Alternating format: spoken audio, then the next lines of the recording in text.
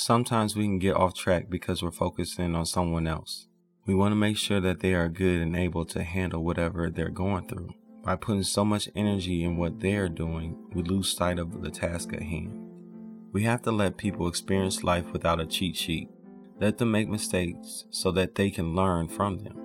We have a lot to learn as well, so why spend our time worrying about what someone else is doing? Focus your attention on the test you're taking. Allow your results to help and motivate others.